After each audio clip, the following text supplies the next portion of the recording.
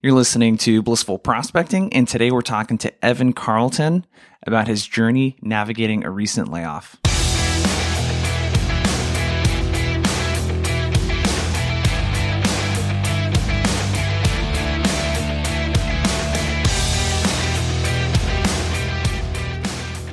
So I've really only had two jobs as an adult. My other job that I've had officially, I guess, was a lifeguard in high school, which is not as exciting as it would sound. I lived in a town called Brookings, Oregon, which is actually on the coast in the ocean, but I was not a lifeguard in the ocean. It was in the city pool, and it was really boring.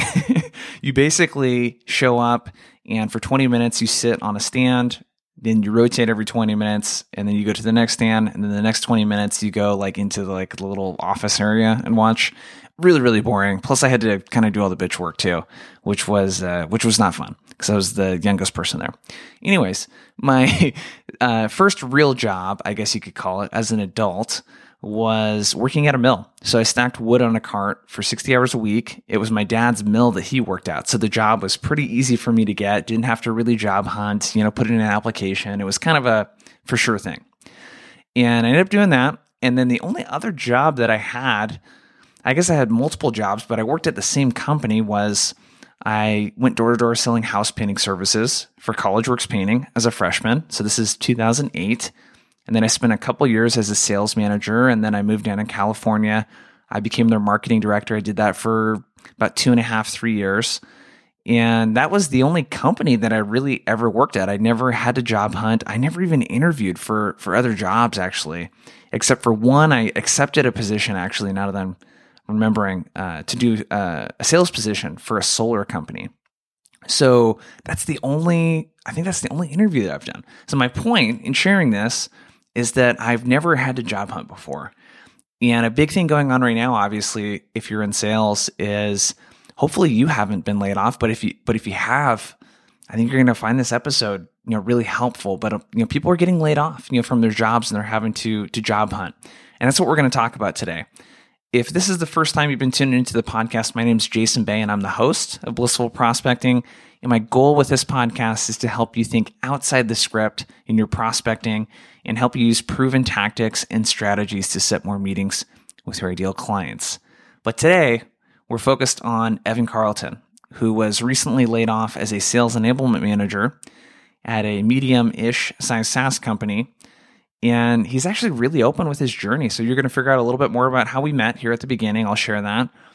But the thing he's going to get into is his process for how he handled it. He's going to give us a play-by-play of what the first couple of days were like and what he's doing right now, ironically, to prospect for positions. And he's doing it a lot like how someone in sales development or an SDR, anyone that's doing outbound prospecting, a lot like you would do. So you're really going to like this episode. If you currently have a job, I think it's just a really great story. But if you're looking for a job right now and you're navigating a layoff, I think you're going to find a lot of comfort in knowing that there are other people that are going through this as well. And Evan's got a really cool process.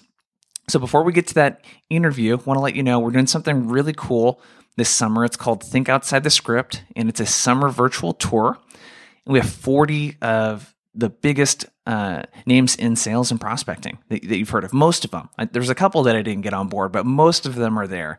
And what you're going to like about it is it's 40 presentations and webinars that are live, but it's spread out over the entire summer. And it's all focused on outbound prospecting. So cold calls, cold emailing, LinkedIn, there's some mindset and psychology stuff and that sort of thing. But you can check that out at tour.blissfulprospecting.com. Go check it out. It's free. It's live. You'll really dig it. We already have over 500 people that signed up in the first couple of days. So it's going to be fun. I hope to see you out there this summer. And without further ado, let's get into the interview. So we met because you reached out to me on LinkedIn. You're like, hey, Jason, I think I'd make a good podcast guest. And then I did some research on you, like, oh, cool, dude. Like, I saw you on a couple other podcasts, asked you what you want to talk about. Sounded good. We had a really good chat. And then we scheduled a time to record.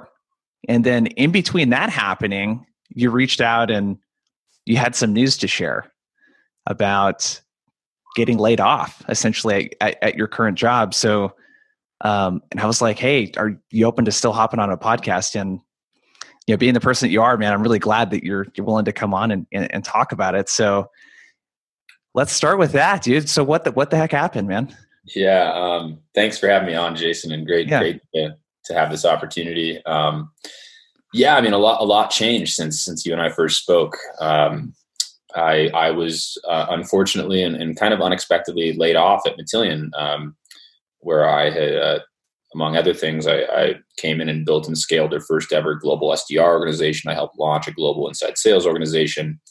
The SDR organization never missed their number for the year when I was leading it. Had 100% retention rate in the org, promoted half the SDRs into other roles or lines of business. Wow. Built from the ground up playbook sequences, call scripts, email templates, onboarding programs.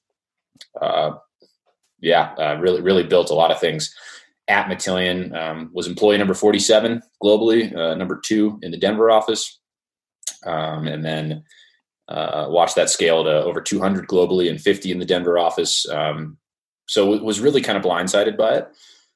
But I was unfortunately let go. I woke up one morning to a calendar invite from senior leadership with a very sparse agenda, which was concerning. And sure enough, swiftly found out that my role as a sales enablement manager had been deemed redundant, unfortunately.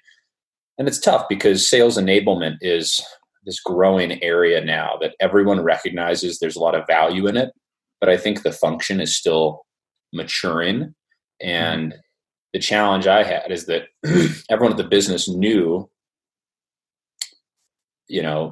I guess philosophically, right, the amount of value I provided, but it was really hard to quantify that value. I wasn't a manager. I wasn't directly managing anyone. I wasn't a rep generating revenue. And so unfortunately, Matillion took very good care of me financially and otherwise. And I think they looked at my line item essentially and said, man, that's a lot of money we're spending for someone that we can't quantify the value they provide. And in a way, that's kind of on me. So I'll take some ownership for that. Moving forward, I definitely know that if I were to continue in the sales enablement function, I need to have really clearly outlined KPIs, right? And like measurements of success to know how I'm moving the needle and be able to point to that value.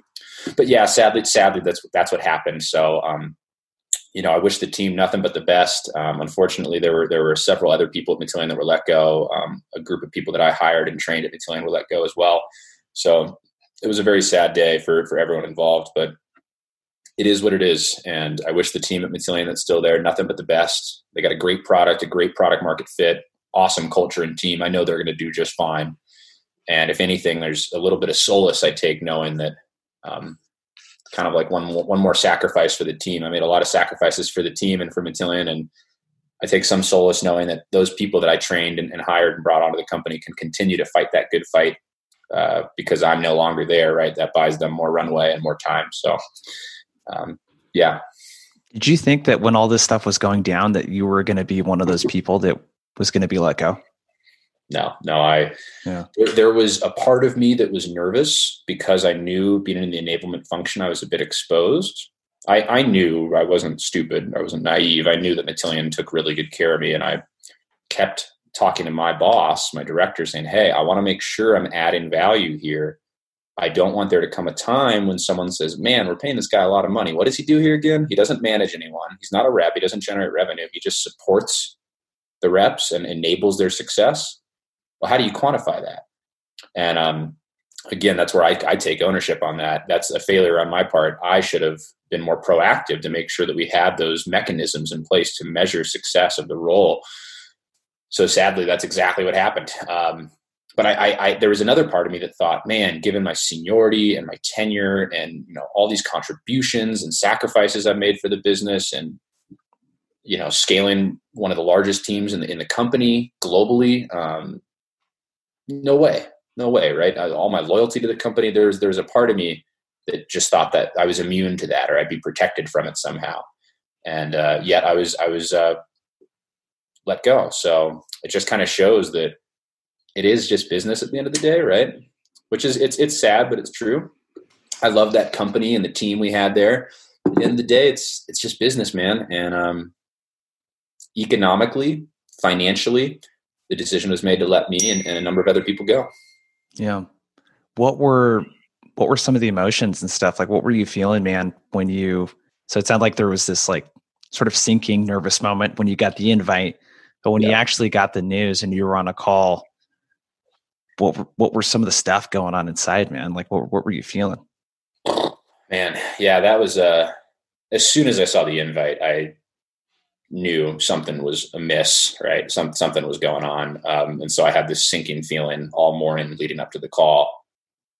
And pretty swiftly, I could just tell from the tone of the leaders that were on the call, the direction things were going. And then they just stated what was happening. And to be honest, Jason, I kind of checked out mentally for a moment. I almost kind of went into shock. During the call? Yeah, it was kind of like going into shock, like when someone gets a really bad physical injury and you just kind of mentally check out. Yeah.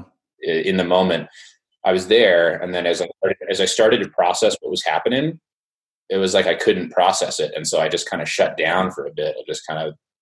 I could feel myself kind of turning off. The lights were going off, right? Like,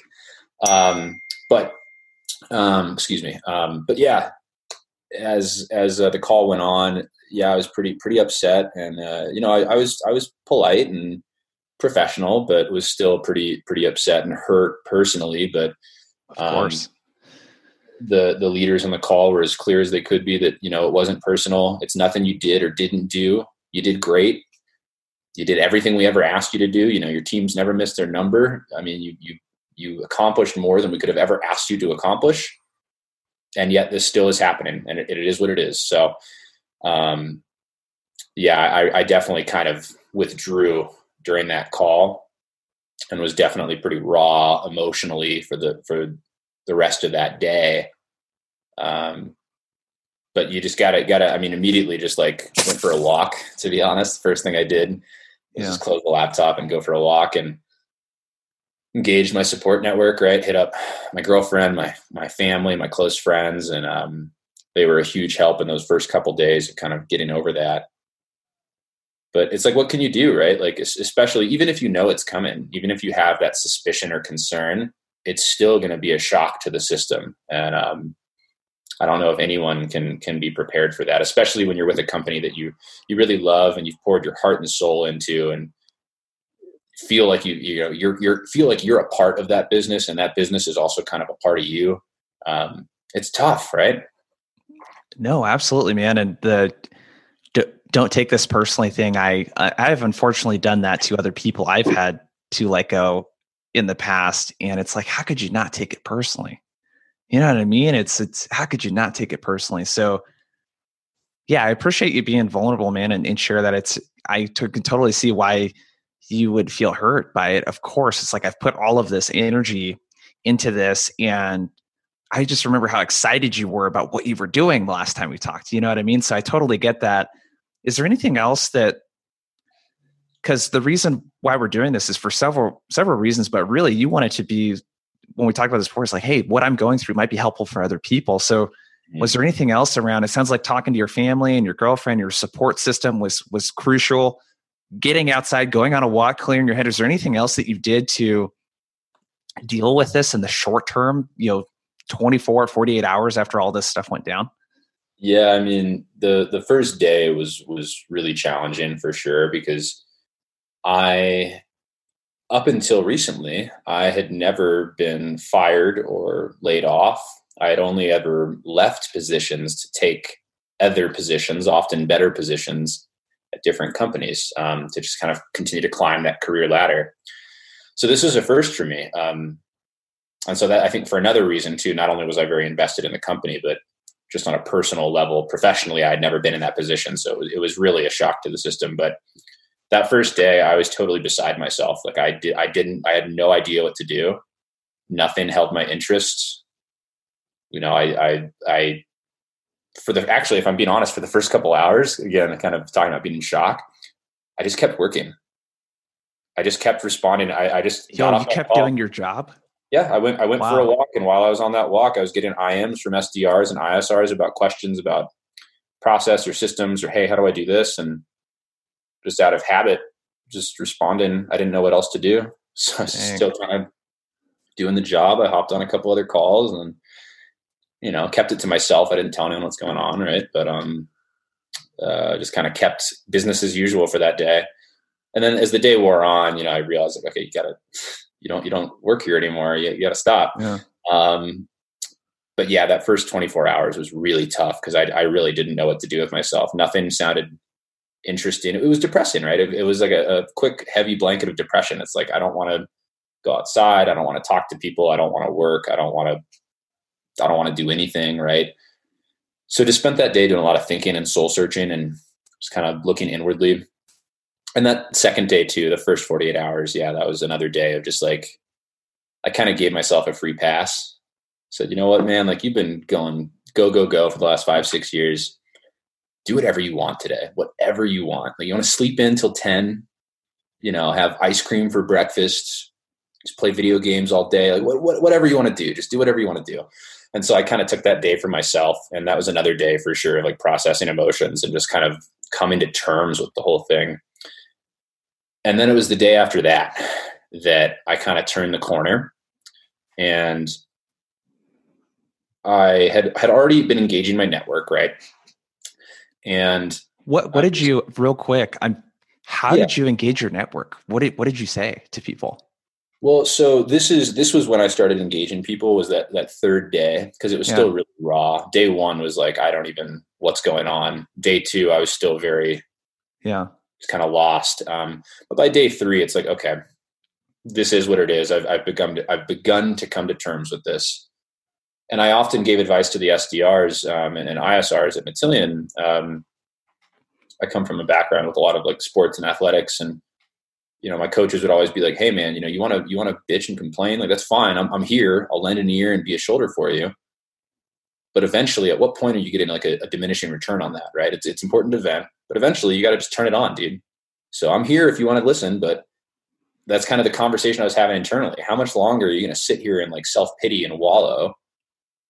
And when are you going to just get back on the horse? Because no one else is going to do it. You've got nothing to be ashamed of.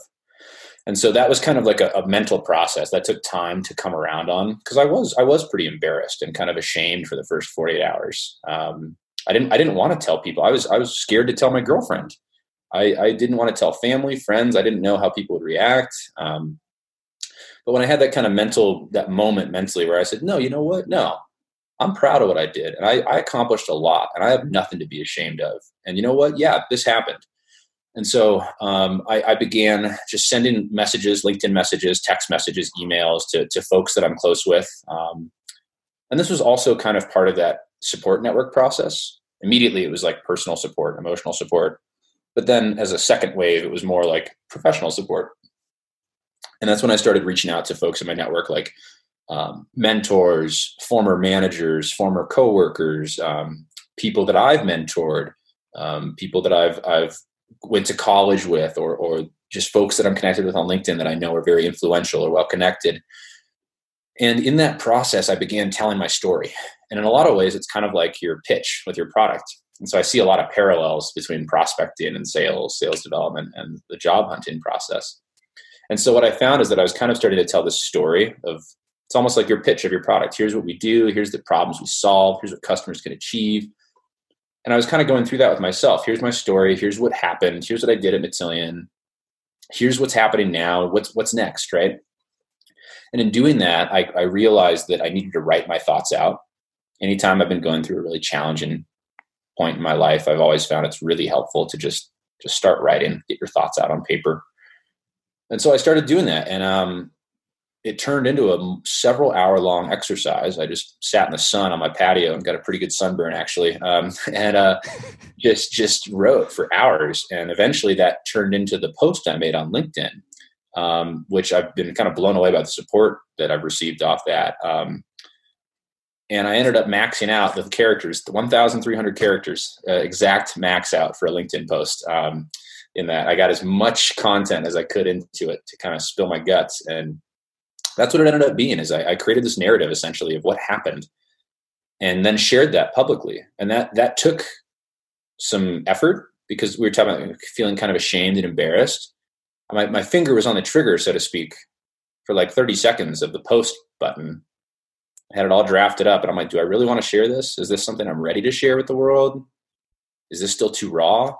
But yeah, I ended up deciding to share it. Said, you know what? Why not? I feel like I'm ready. So pulled that trigger and immediately just felt this cathartic wave, right? It was such a good experience of just getting that off my shoulders and just saying it. Because at that point I owned it.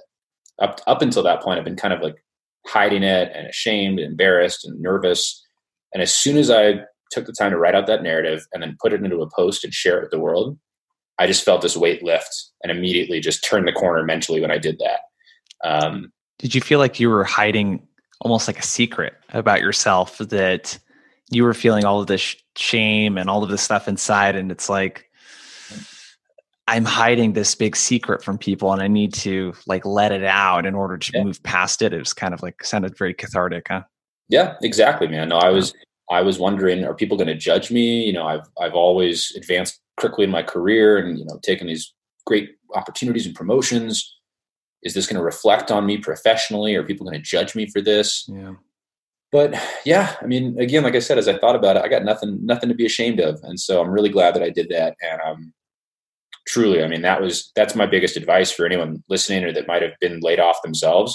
The first thing you can do is like really just seriously take time to process those emotions, because they're real. And if you don't process them now or sooner, eventually you will have to later.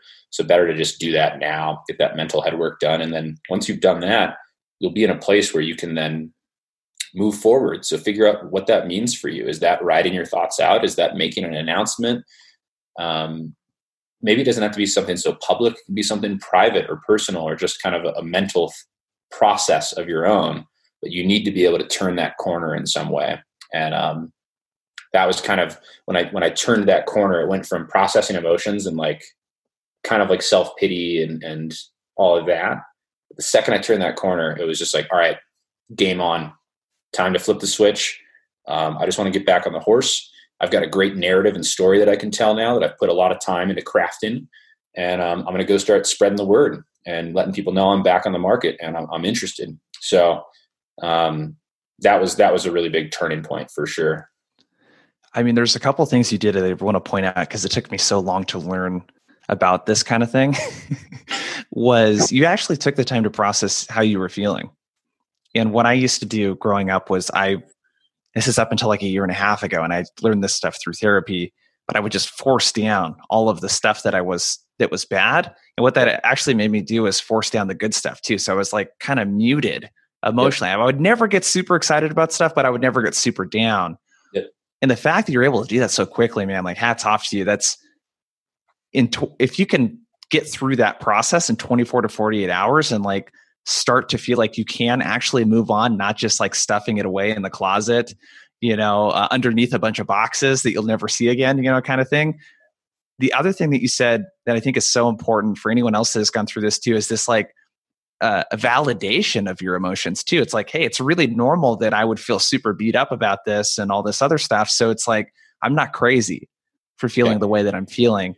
And I'm sure the support group and stuff, helped with that. But there's one thing, let's talk about this narrative piece. And there's one thing I want to circle back to that we'll do a little bit later that I wrote down. But this narrative is so cool because that's what stuck out to me. Because I was one of those people you sent a LinkedIn message to. And I was like, oh God, this really sucks at first. And I was like, oh, wow, interesting. He's already thought about like what you want. It wasn't this, hey, Jason, this really bad thing happened. Can you help me out? It was a really, really specific ask, and you made it really easy. And unfortunately, I didn't know anyone, off the top of my head that specifically that would, be able to hire and need someone like yourself. But let's talk about that narrative. So you started out, you took a couple hours journaling. Is there any process to what you did? And I'll link up in the show notes to that LinkedIn post. That's what I was just pulling up. But was there any process to what you did or what you were thinking? And how did you get it into, something that ended up being, 300-400 words or whatever it is? Yeah. So there's a book I read. I can't remember the name of it now. I'll have to look it up and let you know what it was. But it's a book I read when I was going through a really challenging point in my life on some personal stuff about a year ago. And there's a line that always stuck out to me in that book. And it was like a self-help book talking about helping people to process like really challenging emotions during really turbulent times of their lives. And it was a really simple exercise. And all it was, I think it was like a Buddhist monk that like it was a female Buddhist monk, and she recommended this process for like processing emotions. And it was simply like, just start writing. Don't think about grammar. Don't think about punctuation. Don't think about, what is and is not socially acceptable or whatever, literally just brain dump onto this piece of paper or a laptop or whatever. I find that paper is better because computers or devices are so easily distracted on, right? You start writing and then you're on Facebook 10 seconds later. So I like to just physically write. And it was really simple. The instructions are just write about what happened, why you think it happened, and how it made you feel. That's it. And that's that. And I would just think about it in those modes. It's like, all right, what happened? Start writing. And it's just almost like stream of thought, stream of consciousness, right? You hear like poets that do that kind of style of poetry. It's just stream of consciousness. What happened? Okay. Pause, come up for air. Why it happened. Stream of consciousness, come up for air. How it made you feel. Same thing. And then I go back and I read that to myself. And then I use that as almost like an outline or a place to work from, because then I take that and I start using that in a note on my phone, creating a post. I started drafting a LinkedIn post off of that. And I also started crafting messaging and creating that narrative off of that. So I, in a sense, it gave me ownership over what had happened to me, instead of saying, oh, I got laid off and now I'm unemployed and now I need a job, right? It became like, hey, this happened to me. This is why it happened. It is what it is. But I want to take it to turn a negative into a positive, right? Here's everything I accomplished in Matillion. Here's everything I'm proud of. And here's the ways that I know I can add value for other high growth businesses. And then to tie it off with clear call to action. Hey, if you or anyone is looking for people or feel you could have someone in these roles, and director, sales development, manager, sales enablement, sales training, or coaching, please let me know. And I've approached it very much like a prospecting process too, just exploratory conversations, right? Because a lot of times companies are tightening their belts these days and they go, oh, well, we're not hiring right now. That's fine. It's just like when you're a salesperson and you cold call someone and they say, oh, well, we're not interested. We use competitor X, so we're fine. Or whatever the objection is. Hey, I get that, Jason. I'm just looking to have a conversation. I'm not asking for your hand in marriage on the first date, right? I'm literally just looking to have a chat. And that's actually served me really well. I just got off a call with, I'm not going to name him, but I'm sure you know him, a gentleman over at Zoom who's well connected. Same thing, just had a chat, and he was impressed by my background, and he immediately offered, hey, I want to go take your resume and go talk to some other folks in the business to see if there's a fit, because I don't know if we're hiring for roles that you'd be a fit for, but I think someone with your experience and skills could be a really valuable asset. About half the opportunities that I'm in conversations around right now started that way. They weren't hiring for the position, but I just put myself out there and just explained the value I feel I can provide, and asked for a conversation, not a job interview or, hey, like put me in touch with the hiring manager. Can I just have a chat about what it's like to work there?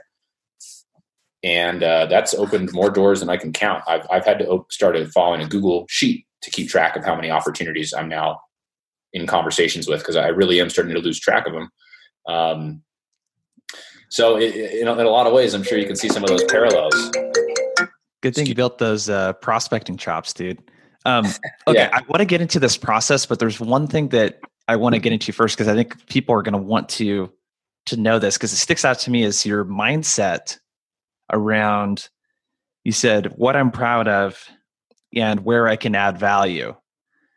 You seem very, very confident right now, and you don't seem, to me at least, the least bit gun shy about like who you are and what the value is that you offer. Yeah. Is that the case? And if so, is there anything that you're doing to keep from getting gun shy and hesitant or fearful around like, well, maybe I don't provide the value? Because that's what a lot of people I'm assuming would think in this case is, yeah, it's probably me, or there's probably something I'm doing. Like, any advice or anything that you can share around that? Well, one thing I'll say on that is that the founder and CEO of Matillion, Matthew Scullion. He was gracious enough to do my exit interview himself, given my tenure and contributions. He personally volunteered to do it. So he was able to give me a lot of insight into the reason why the decision was made. And so that was validating and kind of confirmed to me it wasn't me. It had nothing to do with me or my contributions or what I did or didn't do. It was solely to do with the role and financially. That's it. So that was helpful, right? To kind of hear from the top, right? That it's not just your manager or your boss's boss. It's the top of the pyramid confirming, hey, I promise you, it had nothing to do with you. So that was helpful. But yeah, I mean, mindset wise, like I'm really big on I'll circle back to an article that I have all my new hires read, whether it's Matillion or when I was at NetApp, I'd recommend it to folks at NetApp. And wherever I go next, I'll have them read it on day one too. It's day one, activity one. You do your office tour, see your desk, and then you sit down in a conference room and I have you read this article that Jeremy Levier wrote, The Mindset of a High-Performing SDR. I love it. If there's any one thing someone can read, got to read that one. And it basically talks about, at a high level, how to get over imposter syndrome. Because a lot of SDRs are new in their careers. They're young. Maybe they don't know their space well. They're calling senior leaders, been doing this for decades, right? And now you have to go sound knowledgeable and persuasive. So it's really easy to get that imposter syndrome. And he gets really tactical and explains how to get over that imposter syndrome. And one of the first things he talks about is like, hey, the prospect isn't here and you're here. You guys are on equal planes and you both have value to provide. So first off, like get that clear. Do not ever think of yourself as being inferior or below your prospects in some way.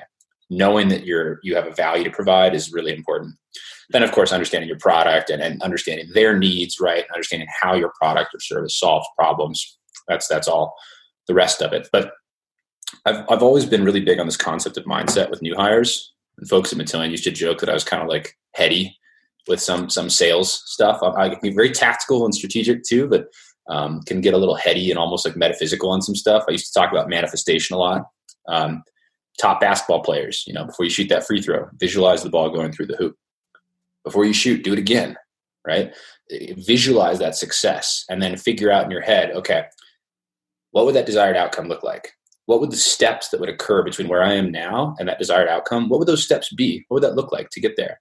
And then walk backwards and just figure out, okay, so I do this, then I do this, right? And so the mindset thing is really important. And just knowing that you do have value to provide and then understanding what that value is, right? And that takes time. It takes some time in your career to figure out your strengths, your weaknesses, and where you can really provide value.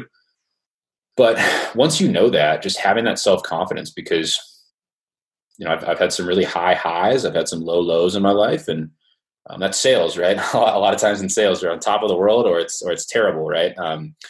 And one thing that I've just always found throughout my life, whether in athletics or personal or professional, no one's going to pick you up at the end of the day. No one's going to look out for you other than you. So it just comes back to like, what do you want to do, man? You want to sit here and self-pity, and that's fine. If that's where you're at mentally and emotionally, that's fine. We can do that. But eventually you have to ask yourself, at what point do I need to just pick myself up? And I just truly have nothing to be ashamed of what happened at Matillion. I know the value I can provide. The proof is in the pudding. I just look at what I did at Matillion, look at my track record of overperforming as an SDR, as a closer, as a leader. So I got nothing to hide there. But things that I'm doing to stay sharp, I'm doing things like this, right? I'm keeping my calendar full.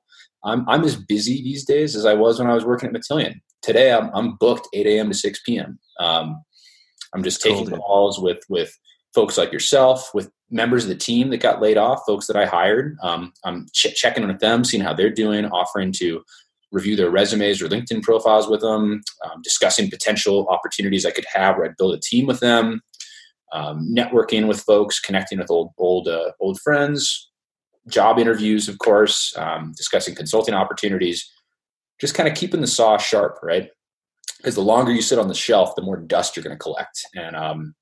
And the farther back on the shelf you're going to slide, right? As others are added to that shelf and more layoffs occur. So I'm just trying to keep myself sharp and just keep having these conversations. I'm even just connecting with folks on LinkedIn I've never met before, just to talk shop. I was on the phone with a woman last week in New York. We were just talking shop and talking about sales enablement and coaching, just to chat. Dude, I freaking love it, man. Yeah, I just wanted to revisit that because it sounds like your head's in a good place, man. And I love your advice around keeping the calendar full. So Yeah. it sounds like you're treating, hey, I got laid off, fired, whatever you want to call it, but that's kind of like losing like what I thought was going to be a big contract. I ended up losing the sale, on to the next, kind of thing. And so like you're just taking it as a bump in the road. Let's get tactical. So there's a process that you're using. Can you walk us through what a typical day looks like for you? Like how much time are you spending prospecting?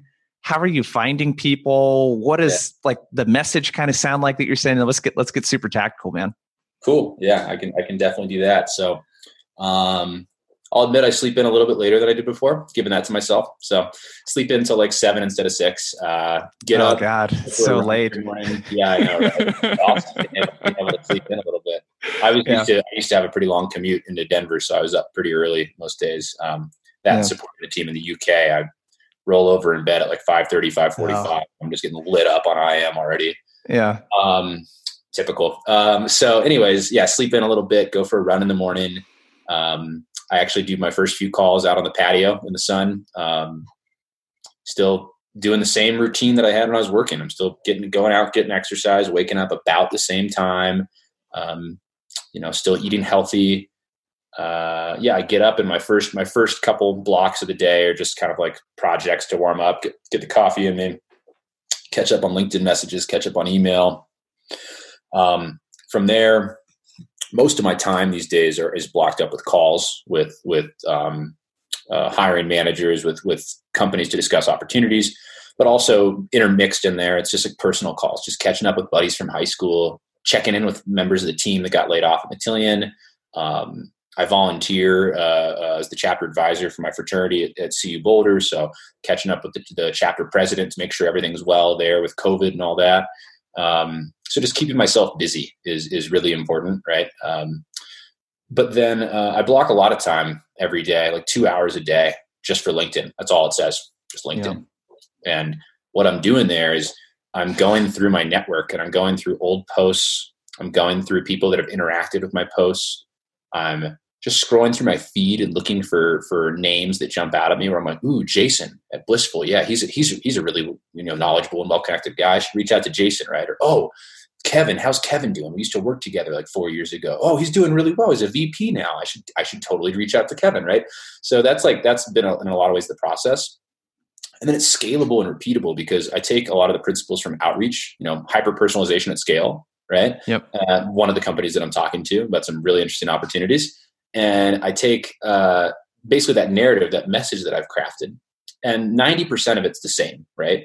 But what I'll do is that first paragraph, I'll put in that personalization. So I'm not just being like, hey, Jason, like, hope you're doing fine. Like, right. And it's the same message for everyone.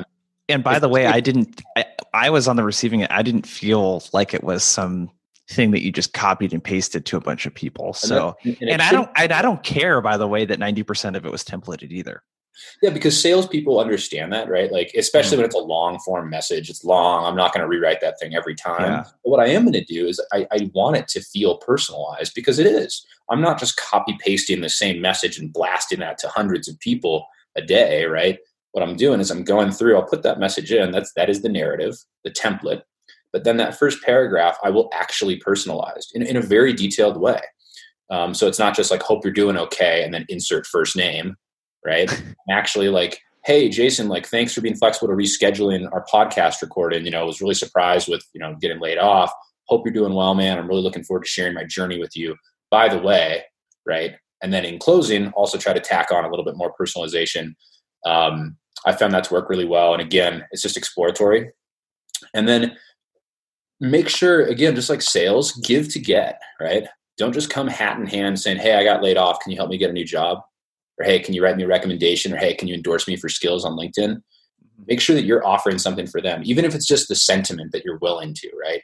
Because the call I just got off with the guy at Zoom, I told him, hey, of course, if there's anything I can do for you, let me know. I probably have a little bit less leverage and influence than I used to, given that I'm not employed anymore. But if there is anything I can do, please don't hesitate.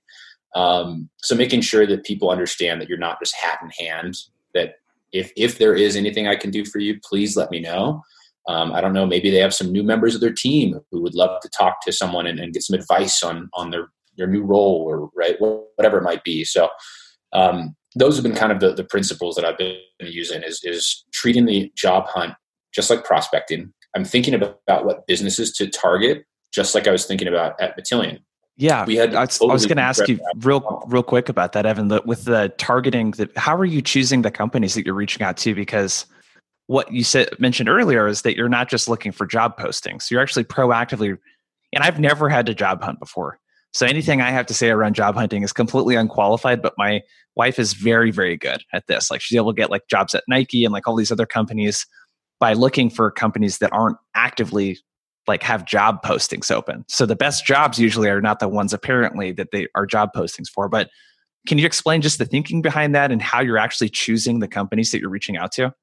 Yeah. No, it's been a new experience for me too, because for the last probably 4 years, I haven't applied for jobs. I've been contacted by people for jobs, and that's how I moved into the roles.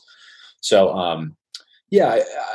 I've been thinking about it again, not very different from what we were doing when I was at Matillion, leading sales development, also helping with enablement there, and thinking about how to target accounts during COVID. Because in March, April, we had to refresh in a lot of ways our outbound pipeline, because a lot of these outbound accounts we were targeting, sure, it's a big whale of an account. And yes, they match our TAM. We could feasibly sell to them, but why now? What's the compelling event as to why they need to buy Matillion or buy our product now, right? So what we were doing is I was encouraging all the AEs, ISRs, SDRs, think about it. What businesses in your patch, whether geographical segment, whatever, what businesses in your patch are either flourishing and seeing an increased demand for their product or services? Think like streaming, food delivery services, designers, equipment manufacturers that manufacture PPE, right? And that's just the tip of the iceberg. Those are the ones that are just most obvious. But there's lots of less obvious. As you start thinking about it and really reflecting, you begin to realize there's lots of less obvious industries and verticals and companies that you wouldn't just immediately think of. Oh, wow, I bet they're doing great. I bet they have a ton of demand, like Zoom, for example, video conferencing. Think about Gong, right? Gong, call recording. Managers, no one's on the floor anymore. Managers, was already ineffective for managers to walk around on the floor and just kind of listen to calls as they were happening. Well, now they can't even do that. So call recording software, like there's all these other, again, that's like not the most obvious, but as you start to kind of peel back the layers of the onion, you'll realize what businesses are probably seeing that increased demand for their products and services. On the flip side, and this is less so about job hunting, but this is more so for prospecting, what businesses are having to lay people off and have to now do more with less. So Matillion, one of our value props was that it was highly efficient. And so you could do a lot more in less time. So maybe a company let go half of their ETL and BI developers. Well, now would be a great time to look at a solution like Matillion, right? Because your team will be more effective and you can do as much work as you did with 10 when you now have 5. So that's been my process for targeting businesses, is like, I want to make sure I'm part of a high growth company as a salesperson and as sales development. A new moniker I've been thinking about is a tofu enthusiast, top of funnel enthusiast. I don't really like tofu that much, but as a top of funnel enthusiast, greenfield and like growth opportunity is really big to me. So something that really got me excited about Matillion was the total addressable market. When I joined Matillion, they'd only tapped 1.5-2% of their total addressable market. That got me out of bed every morning because I was so excited to be leading their global sales development organization for a company that has great product market fit, that has so much growth potential. There's, anytime an SDR or someone got frustrated saying they didn't know where to target, I'm like, dude, so much opportunity. It's like, I don't even know where to start. Because I'm coming from industries like CenturyLink or NetApp, selling telecommunications or data center hardware. Those are declining industries. There's a lot less greenfield new opportunity in those spaces. Yep. So I'm thinking about that. Like, I want to join a high growth company, whether that's still in the cloud or data space, whether that's a SaaS company, sales tools, sales software, right? Whatever it might be, or even consulting, right? All of those are opportunities that I think there's a lot of growth potential for the company, for the industry, and for their product or service. And that makes me feel good about that opportunity, knowing that, 1, I can make a real impact. 2, there's security in that. There's job security, knowing that business is just going to keep growing, right, despite COVID. And then, of course, I'm gonna start looking at my network. It's really simple. I'm fortunate to have built out a big network on LinkedIn. I've got 12,000 connections. So I'll just go on the company's page on LinkedIn, and it'll show you on the right side how many connections you have that work there. And I'll just open that up and I'll see if any of those connections, if I have a good relationship with them, if I know them well. And if I do, I'll open them up. I'll pull out my template, my narrative. I'll paste that into a message. I'll go in, I'll personalize that first paragraph, personalize the end, fire it off. And again, making sure in that message, it's not hat in hand. I'm offering to add value if I can for them. That's worked tremendously well. People have been super receptive. People feel bad, of course. Like, no one likes hearing about someone getting laid off. So people feel bad and want to respond. And then, of course, they're like, how can I help? And the way they can help is like, hey, if you know, if the right people at your org, I'm not even asking for a referral for a job. That'd be great. But we don't even need to do that. If you just can help put me in touch with the right people at your company just to have a conversation. And yeah, off the back of those sorts of exploratory conversations, I've teed up a number of really exciting opportunities where they've effectively said, you could be really valuable. We'd like to find out if there's a way we can retain you in our business. We don't have any positions currently, but let me go talk to my VP and I'll get back to you. Right. So, yeah, I found that to work well. Well, this is pretty cool too, considering this all happened less than 2 weeks ago. Right. It was 2 weeks ago today. Yeah. So pretty crazy. Okay. I want to get back to one thing before we run out of time, because you mentioned it a couple of times where you said quantifying value. Is there anything you're going to do differently in your next role to quantify and measure your value? Yeah. So 100%. There's definitely things that I've learned from my experience at Matillion, whether it's leading SDR teams, coaching, managing, supporting ISRs, or just running enablement. For sure, things that I will do different in the future around leading teams, whether SDR director, manager, director inside sales, et cetera.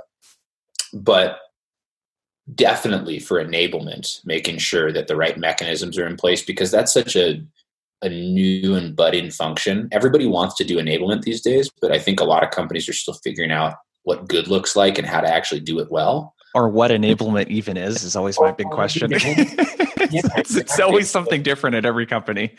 Yeah. So like what I see so often, and why I was a little hesitant to get an enablement to start, so often I see people in enablement are like the top performing rep who got tired of chasing quota and just wanted a more relaxing job with a bigger salary, or the product marketer who's never sold anything in their life, who's never talked to a customer in their life, writing battle cards and writing, product pitch decks, right?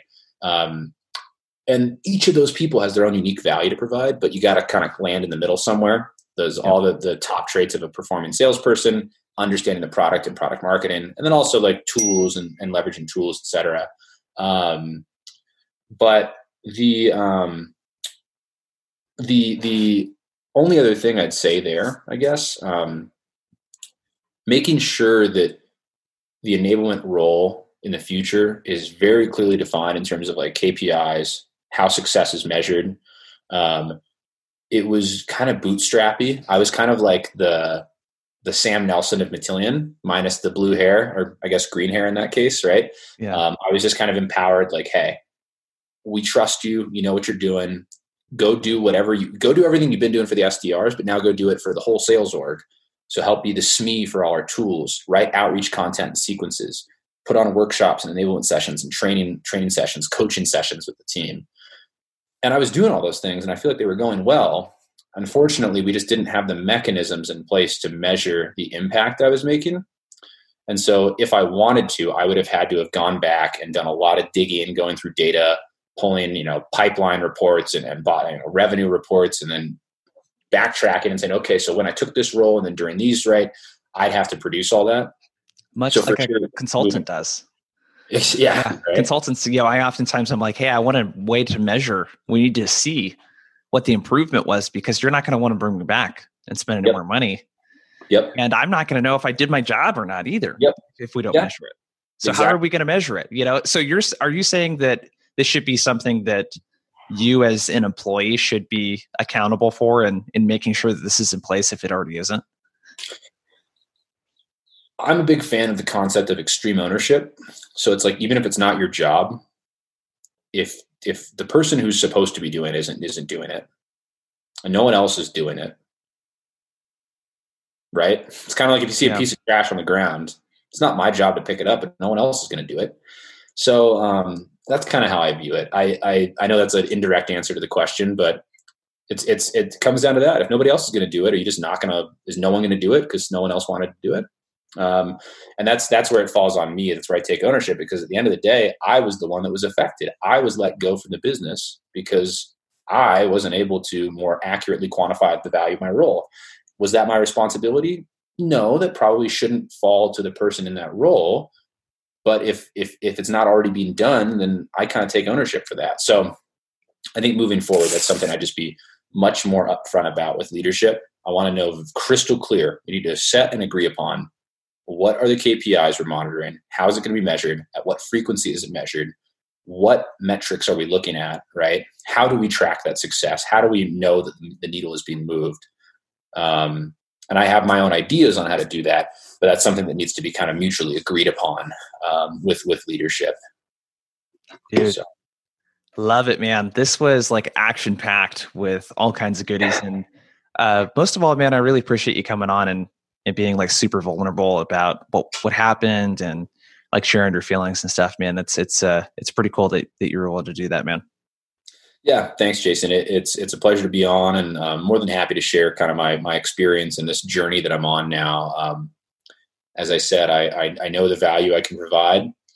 My parting words to Matillion was just kind of like, hey, I forgive you guys. I understand the reason why you're doing it from a business perspective. I still think you're making a mistake, and I will see you on the court, right? I'm going to go take my talents elsewhere. And I think you're going to come to regret letting me go, but it is what it is. So wish you nothing but the best. That attitude, I think, is going to serve me well. And I would encourage others that are listening, that are going through similar experiences, to find that value prop, just like a good salesperson. What's so unique about your product? What's so great about your product versus others? What's so great about you? If you can't sell yourself, how are you ever going to sell a product, right? You know yourself better than any product you'll ever sell. So if you can't sell yourself, then I have a hard time understanding how someone could sell a product. So go figure out what's so great about you. What's your unique value add? Go create that narrative. And from there, I think that alone will build a lot of confidence and put you in a position to then start reaching out and telling your story. No, love it. And before you take off, where should people go to connect with you, man? LinkedIn for sure is where I'm most active. So just on LinkedIn, Evan Carlton. This was a fun one. I never thought that I would do an episode like this. Like we talked about at the beginning, Evan reached out and we were going to talk about prospecting, and then he got laid off. And then we ended up doing a whole podcast on that. So I hope this was valuable for you, because the thing that I've never done, like I said, I've never had to job hunt, and there's a lot of cool things. My favorite part was creating his narrative and that story and that process he went through, and he's treating it like prospecting, right? He's even doing like this account-based approach and all this other stuff. So hopefully this was helpful for you. One quick favor before you take off, I would love to continue getting great guests on the podcast. And one thing that really helps is getting reviews on iTunes. If you could, go to iTunes. You can either go to blissfulprospecting.com/iTunes. That'll take you directly there, or just search for it on your iPhone in the podcast app. Leave a short, honest review of what you think. It'll really help us grow the show so we can continue getting on great guests for you. And thanks for tuning in. We'll talk to you soon.